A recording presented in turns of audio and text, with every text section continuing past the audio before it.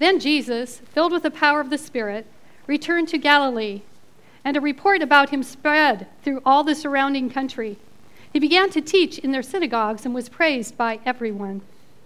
When he came to Nazareth, where he had been brought up, he went to the synagogue on the Sabbath day, as was his custom. He stood up to read, and the scroll of the prophet Isaiah was given to him. He unrolled the scroll and found the place where it was written, "The Spirit of the Lord is upon me, because he has anointed me to bring good news to the poor.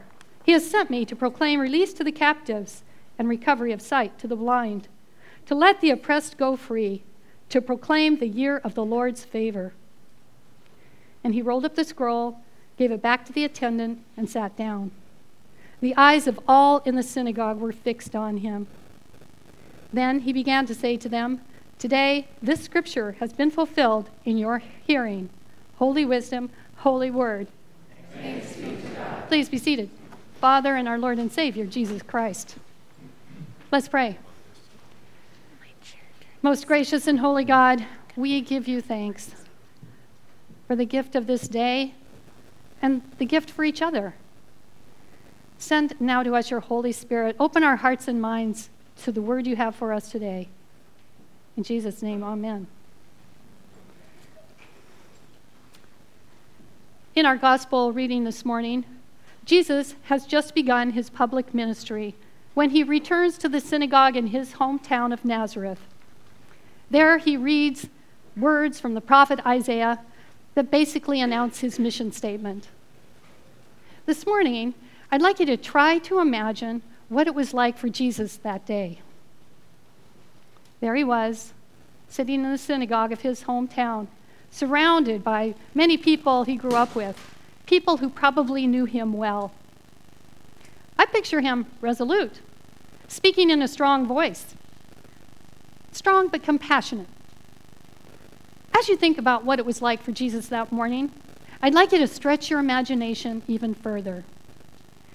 Can you imagine Jesus in the synagogue that day with one big difference? Can you stretch your imagination to picture Jesus as someone who is living with a disability? He was, after all, fully human and fully God. What if Jesus had some kind of a disability? Can you picture it? There he was, sitting in the synagogue after just barely beginning his ministry in public. Then, when it was time to read the scripture, Jesus stood up to take the scroll. Oh, that's right. He couldn't stand up. He was living with a disability that wouldn't allow him to stand. So instead, he probably leaned forward and nodded. Then he was handed the scroll, and he opened it up, and he began to read. Oh, that's right. He couldn't see. He was blind. So instead, he spoke from memory. He knew what he wanted to say that day. He knew the words from that prophet Isaiah by heart when he said, "The Spirit of the Lord is upon me, because he has anointed me to bring good news to the poor. He has sent me to proclaim release to the captives and recovery of sight to the blind, to let the oppressed go free, to proclaim the year of the Lord's favor." When Jesus said these words, he told everyone who was listening that he was sent to bring new life to the world. New life through a new relationship with God. New life that brings with it a new way of seeing. Those who were spiritually blind would now have clear vision. They would see themselves and one another as beloved children of God. This new way of life would bring with it a new way of being, a way of being filled with compassion, grace, and forgiveness. Jesus knew that the words, "the year of the Lord's favor," were a reference to a Jubilee year. He knew that long ago, God said that every 50th year was to be a year of Jubilee, a time of joy and celebration, a time of great reversal, restoration, and inclusion, a time when all debts would be forgiven, all property would be returned to the original owner, and all slaves would be set free. Although he knew that there had never actually been a literal Jubilee year, he did know a story in Scripture about a mini Jubilee of sorts. And the story goes like this. After David had become king of Israel, he remembered a promise he made to his best friend Jonathan, who had been killed in battle. A promise to always show kindness to Jonathan's family. Honoring that promise, David sent for Jonathan's son, Mephibosheth, who had been living with a disability and as an outcast since his father's death. David told him, "I will restore to you all the land that once belonged to your grandfather Saul, and you yourself shall eat at my table always." From that day forward, what had been lost to Mephibosheth had been restored, and his status was reversed. No longer an excluded outcast, he now was welcomed in, and he ate at the king's table like one of the king's very own sons. David's attitude, his way of being towards Mephibosheth, reminded Jesus of a Jubilee kind of attitude. It's the kind of attitude he envisioned all people would have for one another. It's an attitude of inclusion. Those who were marginalized would no longer be pushed to the side. Anyone who was shut out from the full life others enjoyed, all of them, like Mephibosheth, who was disabled, everyone would now be included as a vital part of the community that Jesus envisioned. Today, Jesus' mission of reversal, restoration, and inclusion remains the same. He still desires a community filled with a Jubilee kind of attitude, an attitude where grace, compassion, and mercy abound. In this kind of community, people are not individual examples of perfection. No, instead, you're a group of people dependent on one another. Each person is valuable, each person is needed, and each person is appreciated by the others. The Apostle Paul uses the metaphor of the human body to explain it. He writes, "The eye cannot say to the hand, 'I have no need of you,' nor again to the feet, the head to the feet, 'I have no need of you.' On the contrary, the members of the body that seem to be weaker are indispensable." Sometimes you learn what it means to be strong from someone who appears to be weak. You learn things like fortitude, determination, and perseverance. We all learn from each other. Each part of the body has their own God-given gifts and talents that enrich the lives of the people around them. Gifts and talents that only they can provide. And Paul also reminds you that if one member suffers, all suffer together with it. If one member is honored, all rejoice together with it. Do you remember the story of the paralyzed man in the Gospel of Luke? This man's friend, all of his friends, they put him on a mat and they carried him to Jesus. But when they got to the house where he was teaching, they could not get him through the massive crowds. There were so many people, they couldn't get inside the house to get to Jesus. So they climbed up on the roof. They actually dug a hole through the roof, and then they lowered their friend on the mat down to Jesus. They went to great extremes to get their friend the help he needed. They went out of their way. They got creative. It took time and it took energy, and they had to work together. But they did everything they could to help their friend. Today, there are many people in our country and in the world who are like that paralyzed man. They live with a disability and they need help. Much has been done in our country and in the world to help, but much more needs to be done. According to the World Health Organization, there are more than 1 billion people in the world who live with some kind of disability. That's 1 billion with a B.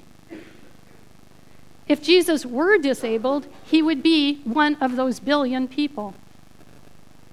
Currently, the United States Census Bureau estimates that nearly 1 in 5 people in the United States have a disability. Again, 1 in 5. You've probably heard of Professor Stephen W. Hawking. He was diagnosed with ALS when he was 21. And so for most of his adult life, he has lived with a major, major disability. He's also a genius by anybody's standard. In fact, he's considered one of the most brilliant theoretical physicists since Einstein.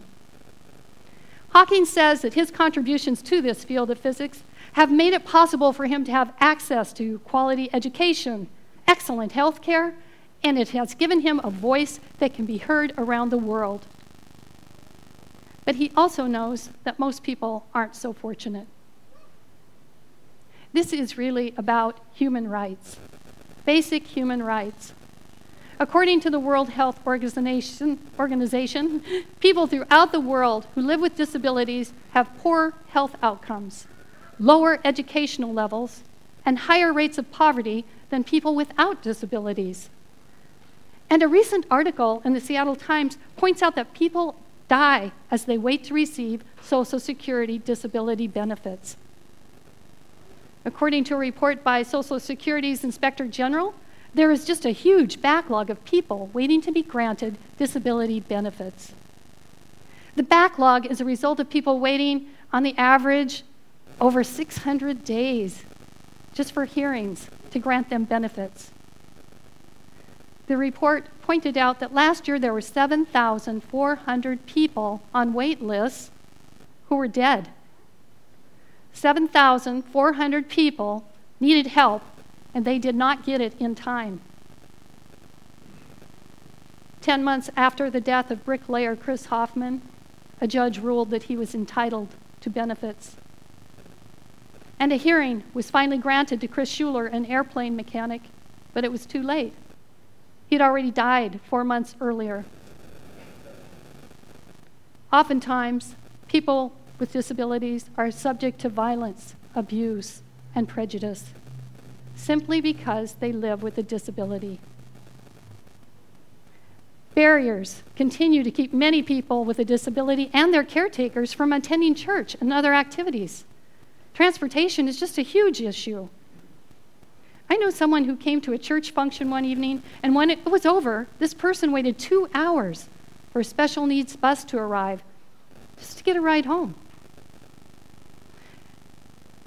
Yet, in spite of all the things I've mentioned, you and I can still be hopeful that one day Jesus' vision will become a reality.